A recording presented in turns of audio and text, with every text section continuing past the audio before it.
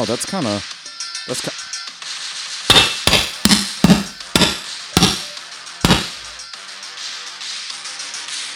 And this, kids, is why you don't engage in PDA on the beach.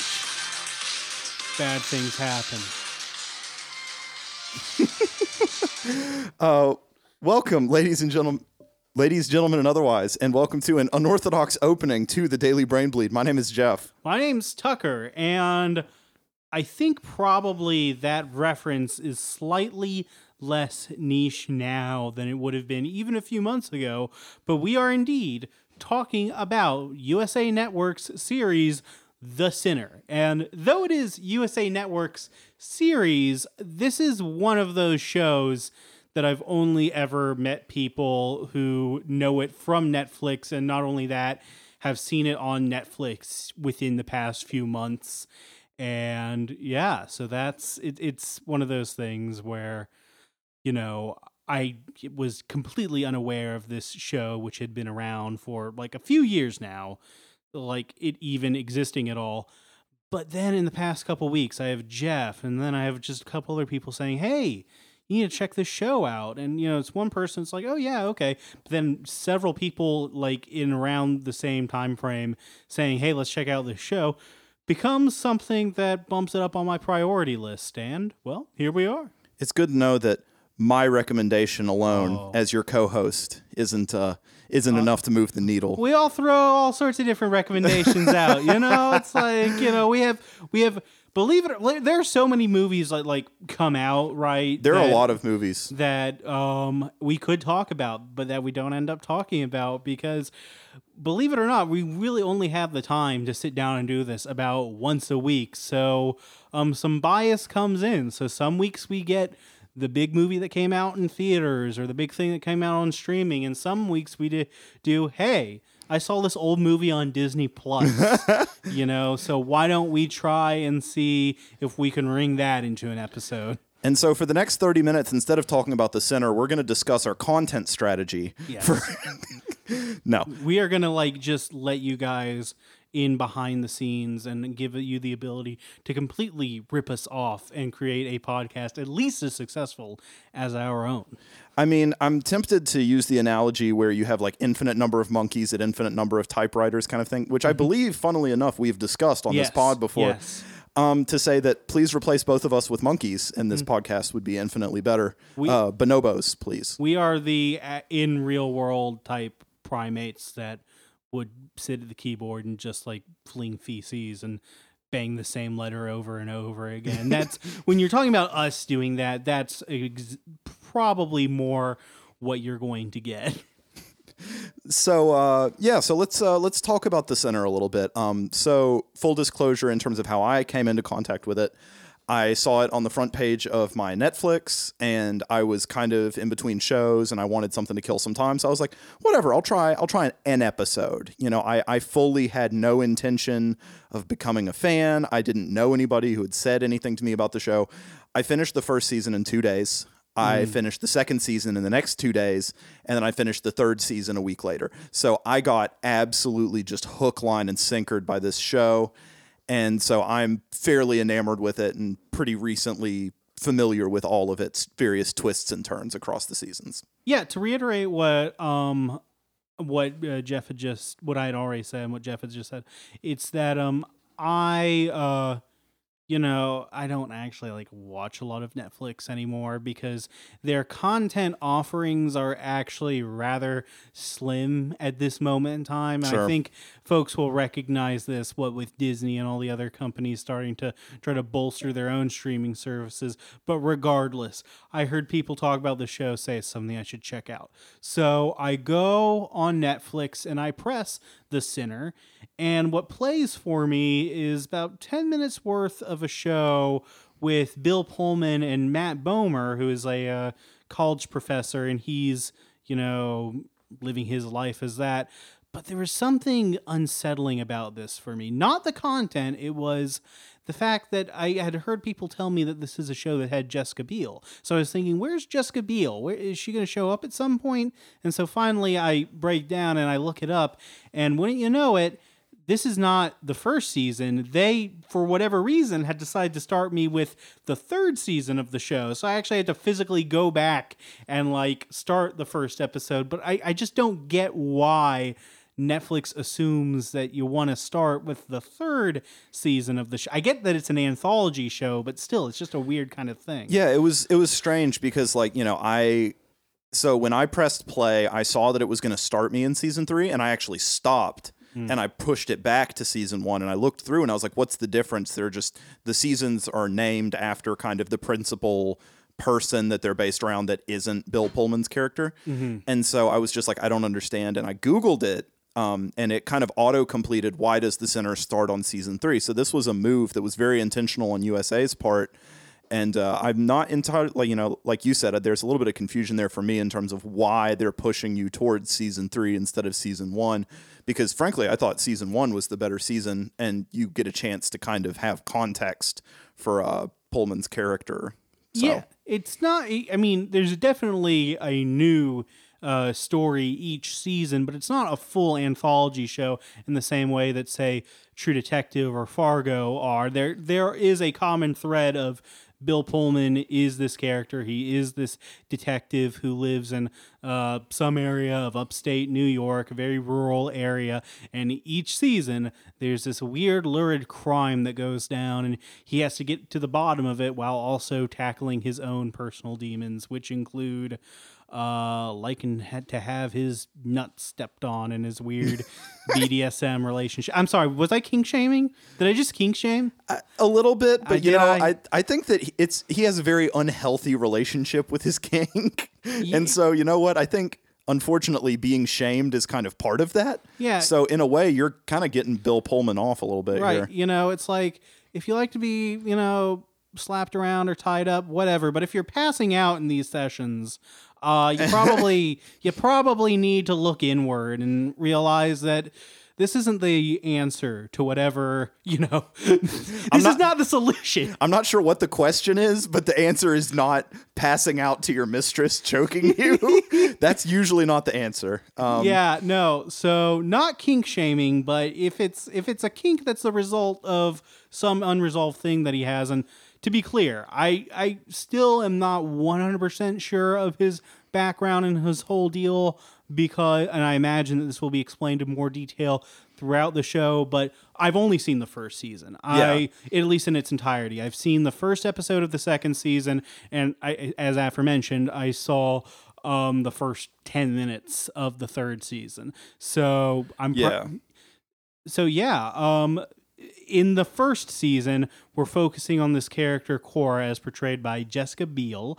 And she is this young mother who is going up with her family to vacation by the lake in upstate New York. And while on the beach, she hears a song. And that's the song that we played for you, which in a weird The Ring style thing, when you begin listening to this podcast, if you are, you know, a victim of some type of weird backwards trauma a long time ago, you might reach out and stab somebody. So we're not legally liable for anybody you kill as a result of this podcast. There's absolutely going to be someone who leaves this podcast on while they've also left their child in like a hot car and not come and the child was like stuck in the car for 6 hours listening to this podcast, and the very sound of our voice is one day going to trigger them into like shooting up a quickie mart or something. You know, it's just going to be very messy stuff, and I promise I'm not responsible. I'm more interested in how a random person is going to hear our voices in a quickie mart with no, you know, kind of intent behind it. Well, because the guy is just such a huge fan of us that he doesn't even play music in there. He plays us talking about Stranger Than Fiction in such great detail that, like, when you hear a movie just analyzed so thoroughly, you can't help but to listen to that every day for the rest of your life. And if you're working in a store where you have loudspeakers, everyone else is going to hear it too. I want to think about the surreal experience that would be walking into a Best Buy and then just hearing like like a podcast just straight up on in the background, because that's not it.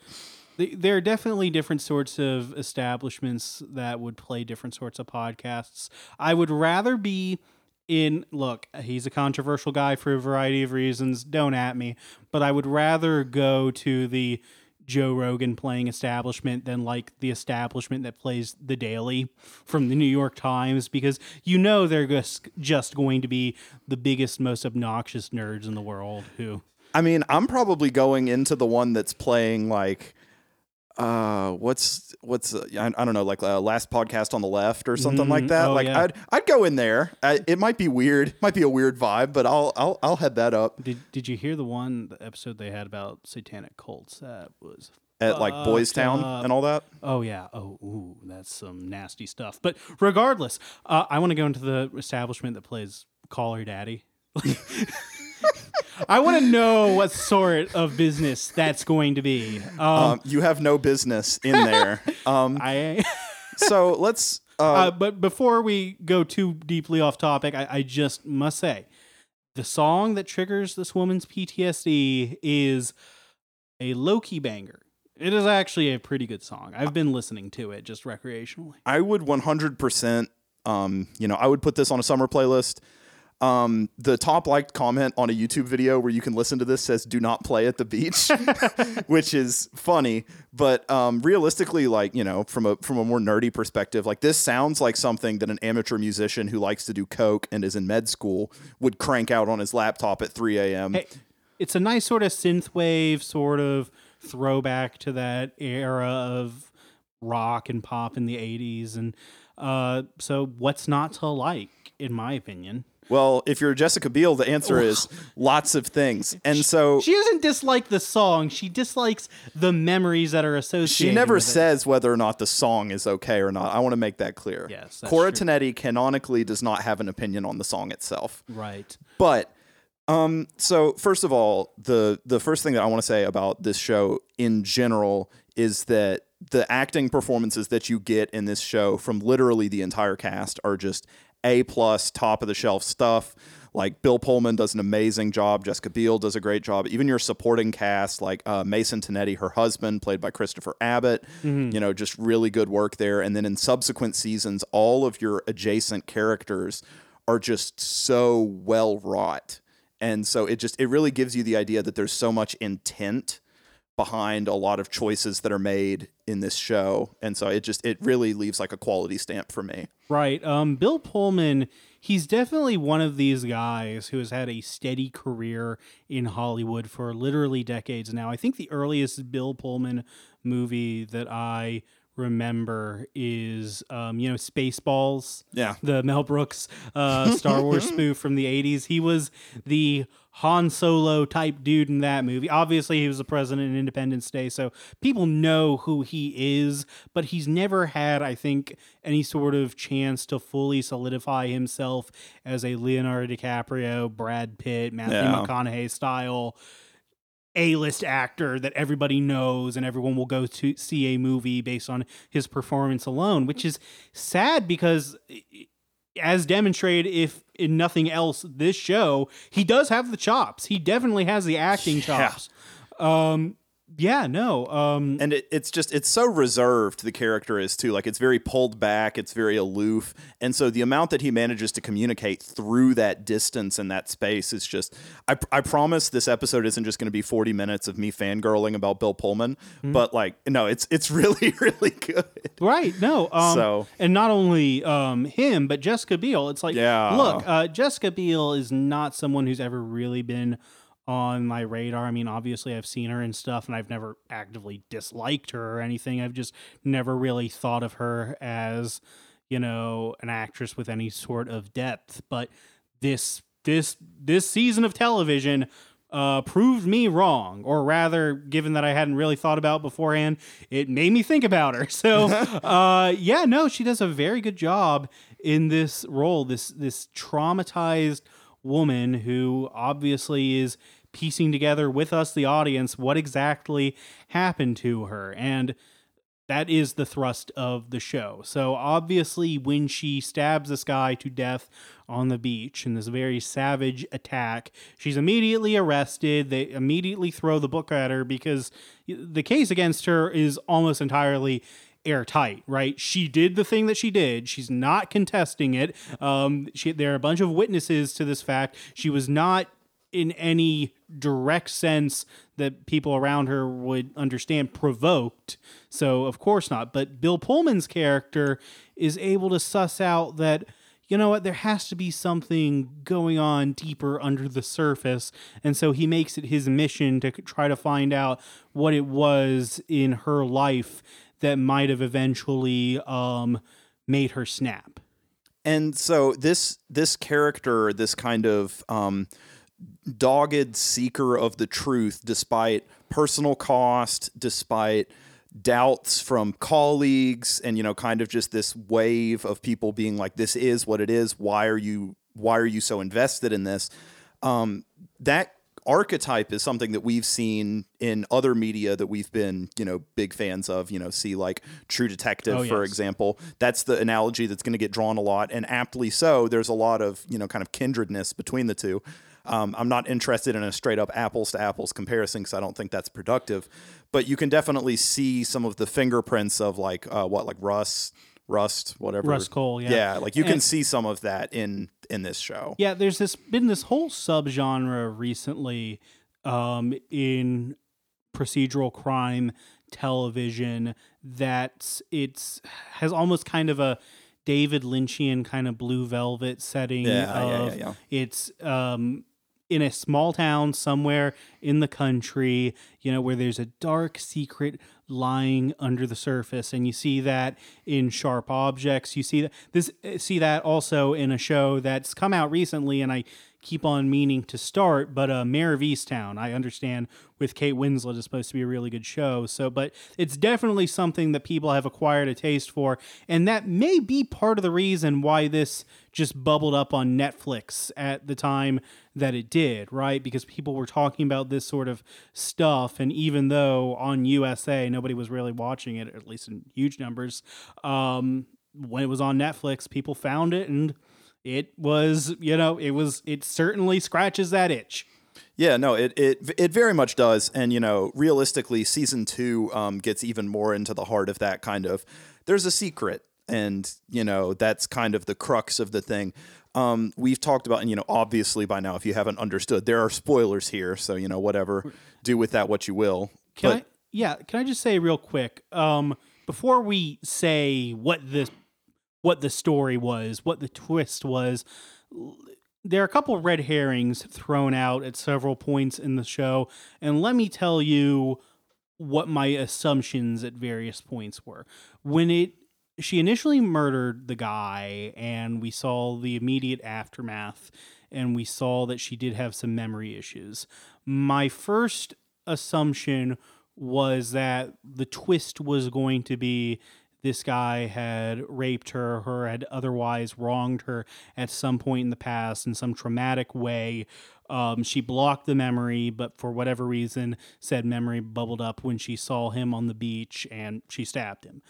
But the further you get into the show, some imagery starts to pop up. She starts remembering that she saw some guy in a mask. You get more emphasis on a certain image that she sees some weird symbol, right, put up against a wall. And at that point, I really started feeling almost like some Twin Peaks vibes coming in. Sure. And perhaps most of all, and this got me thinking in the True Detective sort of direction, was she remembers walking down this flight of stairs into a basement. She remembers she doesn't remember certain things. There's long periods of time where she can't account for, and then in the police investigations, what's turned up is like this old money sort of country club where dark things are alleged to have gone on in there. You have people disappearing and such there. You have people having settlements with the club because of hush money, that kind of thing. But otherwise, it's a point is made that there's not a lot of public information about this place. So at this point, I was definitely thinking in the direction of, okay, there's some dark, creepy occult shit, weird, abductive sex cult. Yes. Yep. Which, hey, it's a tried and true genre. I'm not endorsing this kind of thing in real life, obviously, but if you're making a show about this sort of thing, there's a fan base. You need that on a throw pillow in your writer's room. It's just like weird sex cult. It just works. Like as a plot device. I'm sorry, you can't screw that up. Yes. I can think of no film that's gone in that direction. And it's just like, oh, well, this is so blasé. You know what I mean? Even if it's bad, it's going to be interesting. Hey, and that brings back up that XY graph that you have with good versus bad and interesting, not interesting. Oh, yes. I would much rather see an interesting bad movie than a technically competent but boring movie. But no, the truth is neither of those things, really. And this becomes more apparent as we learn more of her backstory, because she grew up in a hyper-religious household, but even beyond being religious, her mother was just not a very pleasant person. And she grew up with a sibling, younger sister. What was her sister's name? Phoebe. Phoebe, right. And Phoebe Bridgers. She's very sick, chronically sick. There's an issue with her heart, but her sister, oddly enough, is the one who grew up with the creepy predilection toward sex, right? Yeah, and so I want to just very briefly also touch on some of the imagery that gets used in some of these flashback sequences. At one point, you have the two of them laying with the crucifix of Christ, kissing him, and it's very uncomfortable. And at some points you have like the father actively walking out the back door to go have an affair with a neighbor, and she's like, "Dad, I don't want you to do that." And he's like, there's an understanding between the two of them what he's going to go do, and he's like, "I'm going to go do what I want." And it's just, there's a lot of in this show in general, and you'll see it more in later seasons as well. They do not shy away from kind of giving you the really uncomfy, visuals and ideas when it comes to like sexual content or anything like that. They really kind of dig in on that. Right. And what's weird, it's like, again, this is a show that was certainly, at least initially, not on HBO or any of the premium channels. It was on basic cable, USA. So there were some pretty like hard limits as to what they could actually portray with sex in it. But maybe for that reason, whenever you see the brief snippets when her memories bubble up for just like half a second of like bodies in coitus, it's some of the most raw and sensual depictions of the sex act that I have seen in recent television, even if only very briefly, because it's when you see two naked people going at it on HBO, at this point it's almost like mechanical and rote. Like there's nothing there, right, for the vast majority of the time. But here, this kind of remystifies sex in a lot of ways. And it shows, I think, the power of restraint. Sometimes less is more. Yes, and so you also have, in that way, it watches kind of artsy sometimes. It skews more in kind of the abstractist art film kind of direction. It doesn't like ever go all the way there and do weird surrealist stuff the way that like a couple seasons of Fargo have. Sure. But like it definitely has elements of that, which again, for something airing on just straight up cable, right. I like to imagine someone channel surfing, oh, nothing's on Nick. Oh, nothing's on, a whatever, and then you just get Bill Pullman getting his fingers stepped on, and you're just like, what did I turn on? It's interesting. They used up their like fuck quota on the not any particularly plot relevant moment, but it was just like when her husband was confronting this guy in the bar, right? Like that's the Yeah. only time that I remember. That was just an odd place to use the word that you can't. That the censors will come down really hard on you if you abuse that too much on that channel. You know, there are kids listening. Why would you say? I would love to imagine. I mean, making fun of the arbitrary standards, you know, it's such an overdone topic. But I'd love to imagine the kind of guy who like sits down and thinks, yeah, no, this is perfectly appropriate for television. You know, I would let my kids see this, but no, they just said fuck. Now it's the time where I'm going to complain. Now it's the time where I'm going to write my congressman and say, no. Yeah, no, it wasn't the graphic stabbing scene, which, by the way, is pretty raw. Like, Sure. It's in there. There's a lot of blood. They're not, you know, giving you weird camera angles where you can't actually see. You're watching her give him the business. Sure. And, you know, it's like, oh, that's fine. Kids can see that. Mm-hmm. Oh, no, I saw Willie. Mm-hmm. Like, that's, anywho, we won't sit and talk about how arbitrary that is. But sure, but rest assured, it is arbitrary. So let's talk about what the final reveal winds up being plot-wise. Yeah. And that is, we kind of, after a lot of build-up and a lot of twists and turns and kind of, well, it might be this, it might be that, we kind of get a long-form flashback retelling of the whole night's events, elaborating more on Cora Tenetti's relationship with this guy, JD, I think was his name in the show. And so, you know, I just want to start off by saying, if you were watching that show and seeing the way that JD behaves reminds you of anybody that you know, send that person a text and be like, you're not as smart as you think you are, because he's just such a dick. Honest to God, he's just a psychopath. What would be the opposite of that one quote from The Help that everyone like loves to quote? Like, you aren't kind, you aren't wise, you aren't... That just makes me think of way back in the day when you'd listen to, in the Army National Guard, you can, but then you would say, you're so dumb, the Army National Guard told you you can't.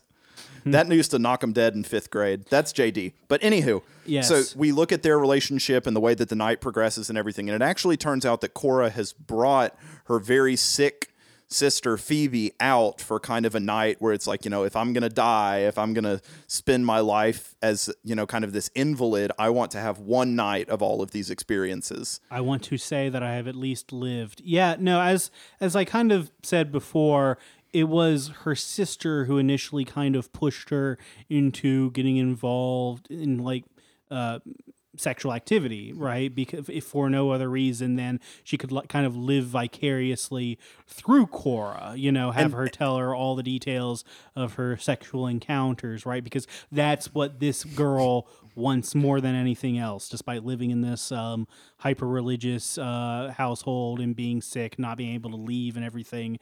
That's what she wanted. And in a really, really uncomfortable scene, we see her actually say, I want you to reenact what happened to you on me, in like this weird gay incest kind of thing that was like, honestly, I thought that if there was anything in the show that took us just half a step over an invisible line, that scene was it. I don't know that it was strictly necessary to either of their character developments, but to be clear, the gay stuff, all right, whatever. Yeah, no, that's not a problem. The incest.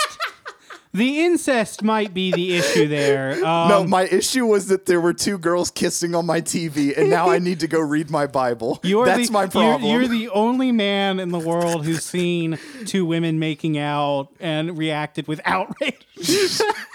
No, I mean, yeah. So that scene was arguably, you can have it and it's fine, but it was definitely further to the edge. More disturbing instance of incest than anything on Game of Thrones, surely, which in and of itself, is it's just there as kind of almost background noise, whereas this is it does, as you said, feel like it's really breaking a taboo, because there's not the remove of, it's in a fantasy world. No, this is just a real thing happening to 2 people, and it's uncomfy. Yes. Anyway, she takes her out. There's to a big party with like sex and drugs. There's an orgy in the basement that she remembers being taken to. where her sister loses her virginity to the guy who she would discover many years later on the beach, while this very same song that she heard on the beach is playing. But then her sister's heart gives out. And Which, first of all, what a fucking way to go. there was a crunch. Well, no, so the crunch was because he was giving her CPR after the fact, 'cause he was like, oh God, she's dead. And then he's trying to give her CPR. Her sternum essentially snaps inward. And, you know, you get that crunch that Cora Tenetti's character has several times in like her PTSD coming awake dreams, like that feeling of her chest breaking in and all that stuff. We find out that it was projection, but also in a really kind of thing, a weird thing that I think gets glossed over a lot. So everybody was on like X and Coke and like a lot of pretty hard drugs. But when Tenetti's character looks over and sees her sister, she thought that she was having sex with JD, but she's actually being raped by JD's business partner that I'm, you know, according to all context in the show, she did not consent to having sex with this man. And so I feel like that kind of gets glossed over a lot in the terms of like the arc of how all this stuff happened, because it's like, not only was she watching her sister, you know, die, be dead, she was also, you know, experiencing an assault simultaneously while on hard drugs. And so it's just like, you know, it's that type of stuff where they're just adding dimensions to the trauma and just the characters, you know, like Phoebe could have been a throwaway one-dimensional character, but when we see her interacting with this guy and her, you know, consensually losing her virginity to him and everything like that, you really get the sense that it's like, wow, this is a person. Like, you know, you're a lot more invested in her experience. And this was a deeply inappropriate time to think of this, but when her heart gave out, the first thing that came to my mind was the clip from SpongeBob many, many decades ago where Mrs. Krabs hears all of them swearing and she goes, "Oh dear, my poor old heart," and just gives out. I don't know why I am, to go back to the very title of this show, a sinner. And that was my sin in that moment, having that deeply connection, inappropriate connection. But you know, you can't help it, I guess. So yeah, that's kind of the big reveal for the first season, is that, you know, it's not entirely what you thought. And the thing is, they bring in other elements kind of along the way, in that, like, you know, Mason Tenetti is part of his family owns a business, and their business starts getting absolutely slammed by press and protesters. And you have kind of JD, who's this local drug linchpin, and like they kind of, you know, he has a family, and so they're bringing his family in. He ultimately, you know, winds up getting offed by another larger subset of a narcotics ring that Pullman winds up bringing down. And that was a little too pat. It was like introduced in a really like big way in the last episode, and then kind of like very almost as quickly resolved as like this huge plot of, oh, actually there's also a massive oxy ring in the town. It's, oh, okay. Well, and then 5 minutes later, it's over now. I believe the oxy ring was functioning out of like maybe a neighboring town. Okay. But yeah, no, it is very, it's very ancillary in nature. And the thing is, I think that was intentional, in that that's how it appeared to Harry Ambrose, Bill Pullman's character, is that wasn't really the important thing that was happening. Like, you know, cool, an oxy ring, whatever. Like, I'm not worried about that. I'm worried about Cora Tenetti and the truth. You know, it also kind of shows the tunnel vision, because, like, I don't know, from a utilitarian standpoint, it probably is a bigger deal that there's like a massive drug ring operating out of your town and pushing all this dope on people. But he's making sure that he finds out the backstory of this one woman, which, to be clear, is important. But it's like, yeah, okay, it's weird. But look, characters don't have to be perfect, right? And we could sit down and nitpick people's motivations, but ultimately, this guy was trying to uncover this secret, hidden truth, and that's what he did. Yeah, and you know, again, it's in spite of personal cost and coworkers and everything else. It's also, you know, we see Bill Pullman's character completely destroy his marriage in the process, which arguably wasn't good to begin with. But, you know, that kind of goes down the tubes. His relationship with plants is really good for me. I really like the way that he loves plants. Yeah. I just think it's neat. Yes. the fact that his marriage is falling apart might be due to the fact that he's having, a BDSM themed affair where he is the sub. So, it speaks to some sexual mismatch in that marriage. Yeah, I mean, she was looking for Saturday night with the lights out kind of thing, and he was not on that page. Looking for a bag over his head, He was looking for someone to drop oranges in the supermarket. Yes. Megan picking them up. And if that's like the extent of someone's kink, that would be almost cute. Just I have to pick up after people. I get like a sexual thrill after just being all tidy. Well, I mean, if that's your thing, boy, howdy, do I have some work for you. Oh, yeah. Because I live in a house. Yes.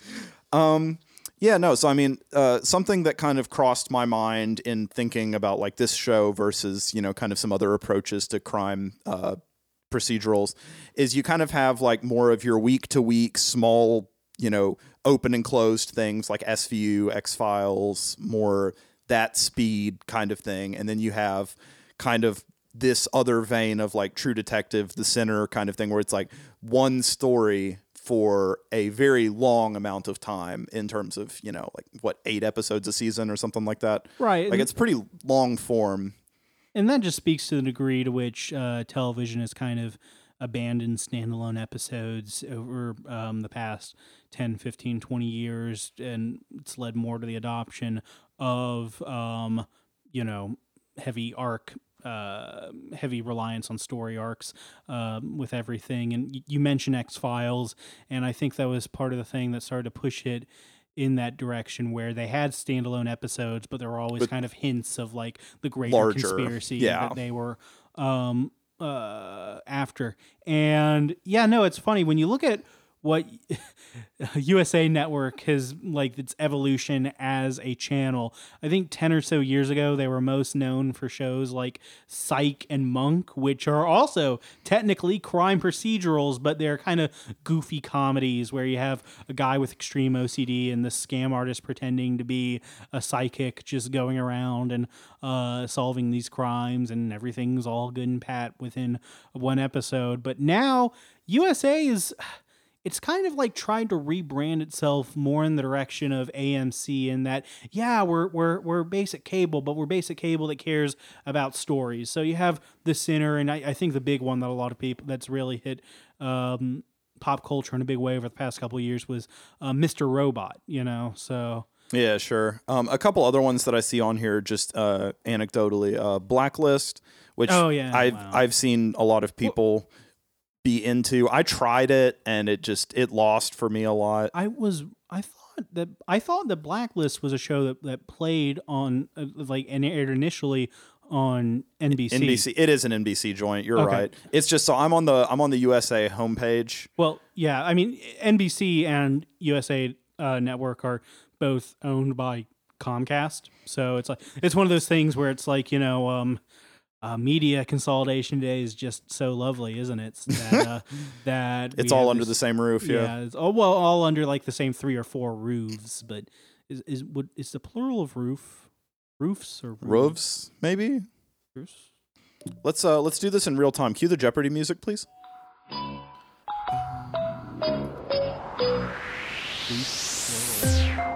Roofs. Okay. Standard plural form of the noun roof. Yeah. I get the sense that this was always supposed to be like our inclination in the English language to pluralize a word that ends with F with a V sound is relatively recent. Like it was J.R.R. Tolkien who initially insisted that the plural of dwarf had to be dwarves.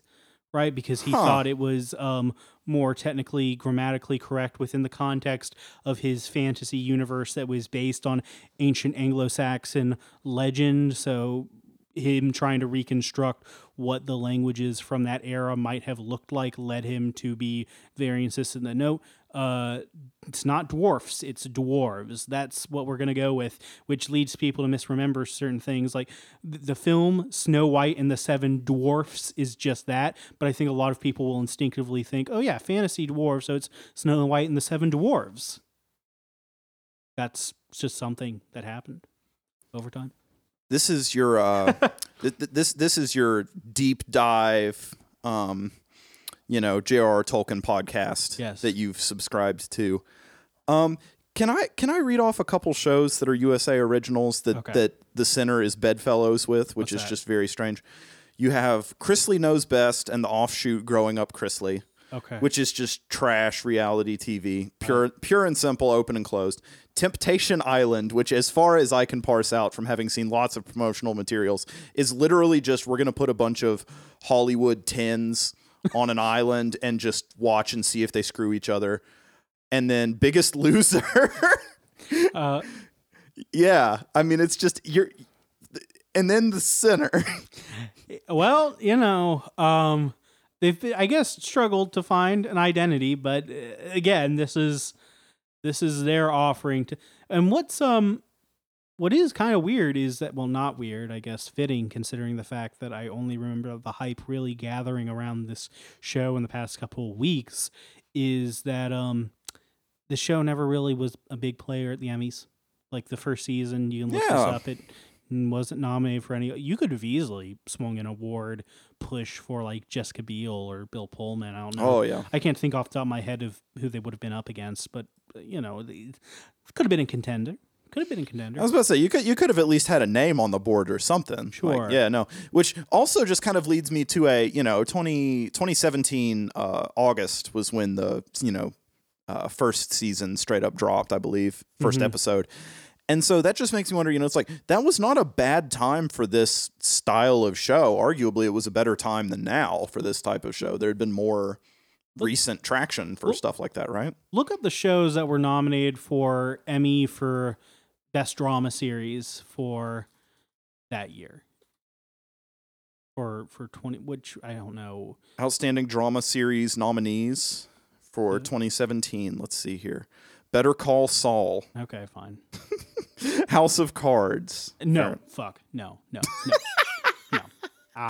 We could do a whole episode of me. Look, I'm going to say it. House of Cards was dumb. It was not a good it was nowhere near as smart as so many of you people seem to think that it was. And I thought this way before it turned out that Kevin Spacey had some predilections. Okay, so I've been team anti House of Cards for a minute now. So you could really say that their House of Cards is kind of folded in, huh? Yes. Anyway, what that's not a joke. Objectively, not a joke. Stranger Things. Okay, fair enough. The Crown. No. Handmaid's Tale. Okay, fine. Fair enough. This Is Us. Literally one of the worst written shows I've ever seen in my entire life. Why do people like This Is Us? It's the dumbest thing in the world. People that like This Is Us are the same kind of people that when they touch a seatbelt that's too hot, they kind of like it because it hurts a little bit. That's the fan base for This Is Us. Because let me tell you, so I've known people who like this show. Right. And first of all, you have to be an absolute masochist. Absolute just want to hurt yourself. Because the thing is, you turn it on and it's supposed to be like this heartwarming, weird multi-timeline thing happening, which I'm already not a fan of. But then literally every episode, some unforeseen circumstance absolutely raw dogs one of the characters in the worst way. Like, oh, I forgot to turn off my toaster and it burned down my entire neighborhood. That's just like a plot point. Or like, oh, I missed my flight and so they gave my job to Adolf Hitler. Like that's the kind of heat that you're getting from the writer's room over at This Is Us, and it sucks. One of the stock pieces of advice given to writers is that if you ever hit some writer's block and you don't know how to best progress the story at a certain point, just think, oh man, what's the worst thing that could happen to my characters at every moment? Which leads me to believe that the writers for this show come up with writer's block like every other episode, and they cannot figure out like a way to logically progress the story. It's extra. It is so extra. There's no other word for it. These must be some of the most writing constipated people I have ever seen in my entire life. Okay, and then Westworld as the last contender there. If it's first season, fine. Yes. I mean, and you could also look at the 2018 noms as well, because this didn't come out until August. Okay, fine. So I mean, Probably whatever. a lot of overlap. But it's like, really looking at this list, I think the center is easily quality to compete with these shows. Maybe not Better Call Saul, but I've never seen a single episode of Better Call Saul. No, it's a good show. I can't tell you anything about it. You know those memes that are like society if X, and it shows like a giant sparkling city, and it's a perfect utopia. That's my reaction to like The Crown, the society if The Crown had never started. Society if This Is Us had only ever made it past like one pilot and a couple episodes. I'm trying to think of which show I dislike. With The Crown, it's probably more that, I'm going to be honest, my bias is that I dislike this thing on principle, because I've seen a little bit of it, and even though it's portrays, I guess, the monarchy in a semi-nuanced manner, I'm petty enough that I cannot get over the fact that the fans of the show are the loudest kind of American monarchy fans in the world, who are the most annoying people in the world. Adult Disney energy off in levels that were previously unknown to mankind. Being an Anglophile is not a good look for a former colony. Yes. Also gives me big Downton Abbey energy just a little bit, because Downton Abbey was like at least an interesting show. It wasn't like the best thing that's ever happened, and started to have some serious issues after you had some cast just decide to leave and contract issues. But I try to avoid this term, but like if you're an American who actually likes the British monarchy, there's not a single bigger cuck in the world than you. I mean, that's just what it is. That is just what it is. I'm sorry, guys. You want to talk about heritage and your forefathers? Right. Your ancestors are going to piss on your grave. Right. But yeah, so that's my thing. Whereas This Is Us, to the extent that I've seen the show, it's just a bad show, So I guess I would rather watch The Crown and just, I'd rather turn off the TV and go for a walk. I mean, I'm not robot chickened in here. Like, I can get up. I'd say I would rather read a book, but I cannot read. So that's issue it kind of now. It runs into issues. If you've seen a bonobo try to read a book, it doesn't go super well. I am that picture of George Bush on like 9/11 morning with like reading the storybook upside down. Okay, that photo was apparently shopped. I recognize that, but it was just it's still kind of funny. It's a funny image. I was about to say, it can be fake and still funny. Are we gonna get canceled for hating George Bush? For hating George Bush on the morning of 9/11? I don't know. I mean, it was a crazy time. There was a lot going on. There's some shenanigans. I'm sorry. I'm sorry. That makes me want to see a It's Always Sunny style cold open where the plane hits the towers and then it says the gang has to get out of a building. The first 9/11 joke I remember in mainstream media was an episode of Family Guy from like 2005, 2006, where the joke was that it was inappropriate in that it was Peter was stealing James Woods' identity to go on like Letterman and talk about how he's going to be making this movie about, he's a window washer at the World Trade Center on the morning of 9/11, and James Wood acts, kind of offended that his name is now associated with this tasteless movie. And then Peter goes, yeah, I'm going to be working with David Spade on it. And then James Wood just loses it. Like that was the most offensive thing. I just want to say, if you find any of this in poor taste, go watch one episode of the Quibi show, The Fugitive, and you will see that our attitude towards 9/11 is at least on par with a lot of Hollywood writing suites. I also want to, as we kind of bring this thing to a close, I want to hazard an attempt at a slight philosophical point. What's that? In that, hang on, let me straighten myself up so I don't just 100% beef this. I think that ultimately Bill Pullman's character and kind of the undertone of a lot of the Sinner in general is kind of the failure of the justice, in quotes, system to address the actual issue that is really is justice simply an action and a consequence, or is it a broader, more contextual undertaking that is understanding? And I think that, across the second and the third season, you get even more of that, where he starts to blur lines and do things that maybe you should not do as a detective and as an enforcer of the law. But, I think it has a very healthy amount of that sentiment about, like, are we actually helping people? Is this reformative? What is the point of, being a detective and having these laws and justice and all of that stuff? And I think that it does it without being self-aggrandizing and without a certain amount of virtue signaling that you could absolutely do in that vein. Correct me if I'm wrong, but we don't get the reaction at the end. So, spoilers.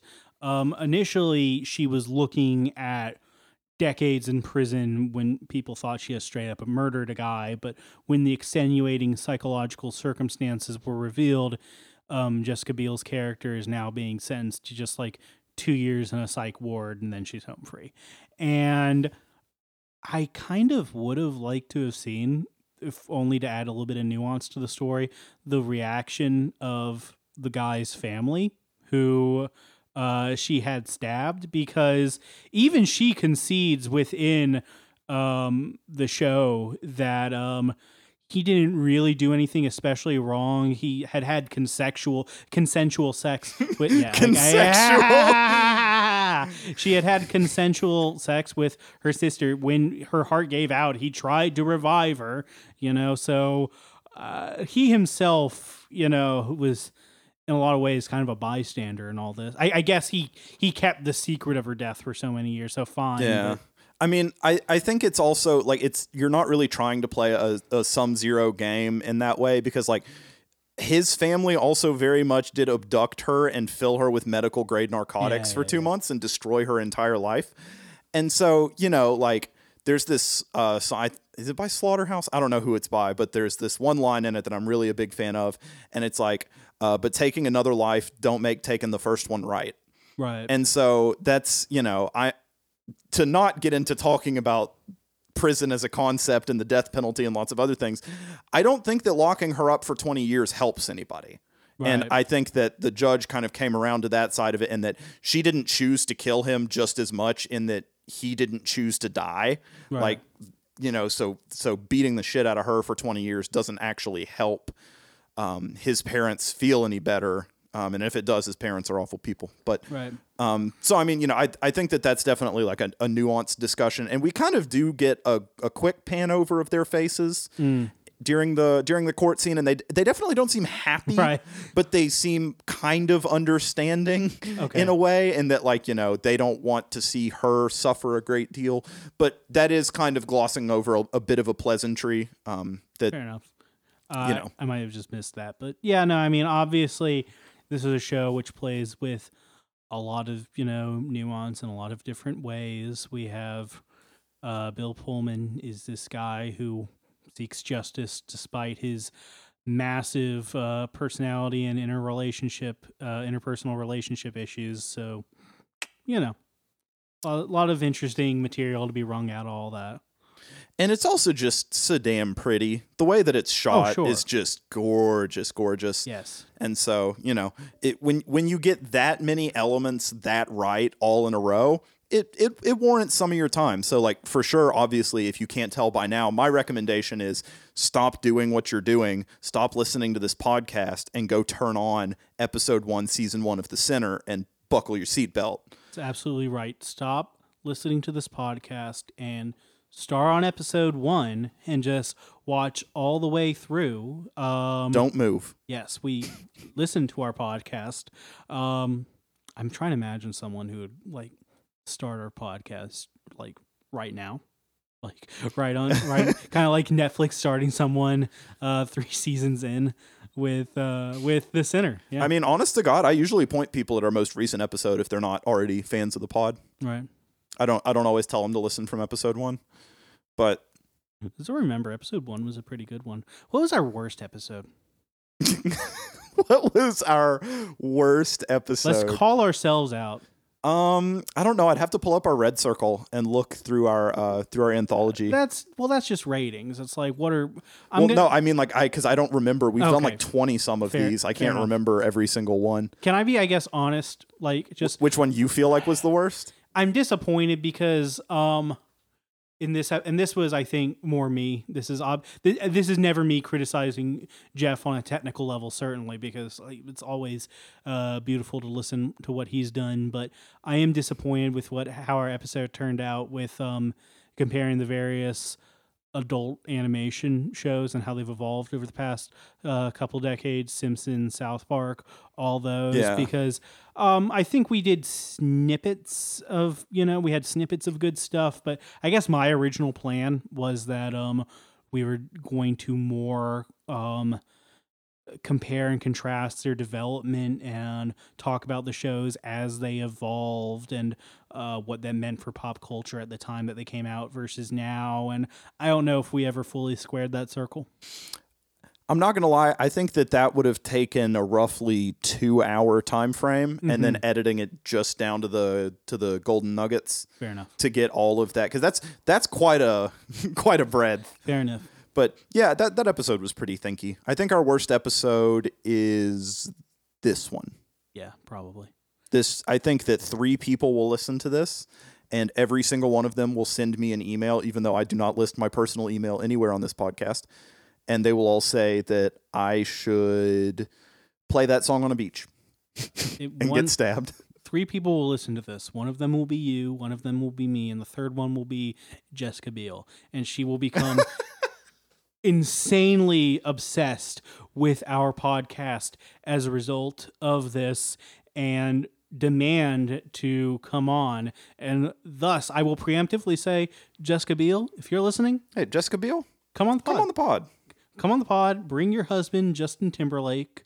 Wait, no, hang on. Stop the podcast. Is she married to Justin Timberlake? She for real? Look it up. That is wild. How's that wild? They're both good-looking people. Well, no, I mean, I don't mean you know what I mean. No, It's I just really like, don't know why would it be wild that those 2 people?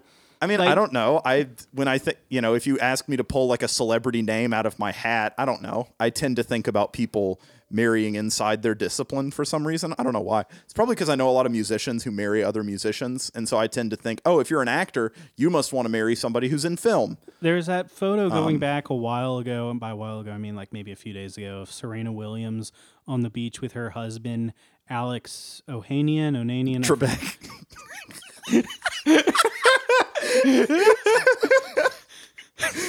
She wheeled him out there.